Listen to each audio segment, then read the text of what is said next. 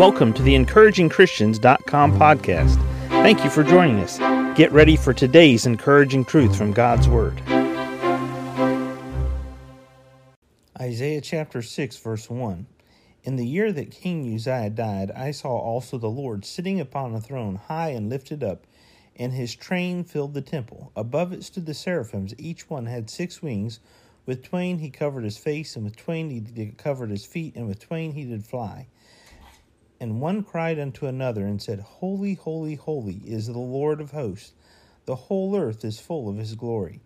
And the post of the door moved at the voice of him that cried. And the house was filled with smoke. Then said I, Woe is me, for I am undone.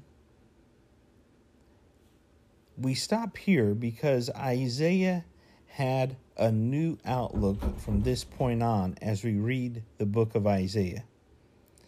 In the first few chapters of Isaiah, Isaiah preached to the people, and he focused on the sins of the people of Israel. And he said, Woe is you, woe is you, woe is you to the people.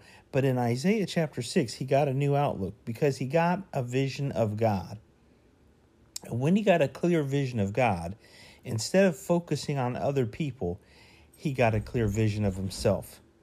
He had a new outlook on life. He said, Woe is me, for I am undone, because I am a man of unclean lips, and I dwell in the midst of a people of unclean lips, for mine eyes have seen the King, the Lord of hosts. How are you doing in life? At what point would it be beneficial and profitable to you to get a new outlook, just like Isaiah had? Because the rest of the book of Isaiah, all of the rest of the 61 chapters that follow this, Isaiah was focused on how God's people could be helped by God. And in fact, some of the most compassionate verses in Scripture are found in the book of Isaiah later on.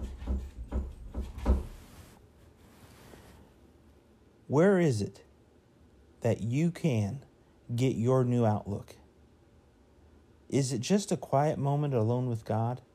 Is it just that quiet moment where you get a new vision of God? You get a fresh vision of what God wants to accomplish in your life and what God wants to accomplish through you. A new outlook is beneficial to each of us. Thank you for joining us today for the EncouragingChristians.com podcast. Please explore our website for more encouraging truths from God's Word.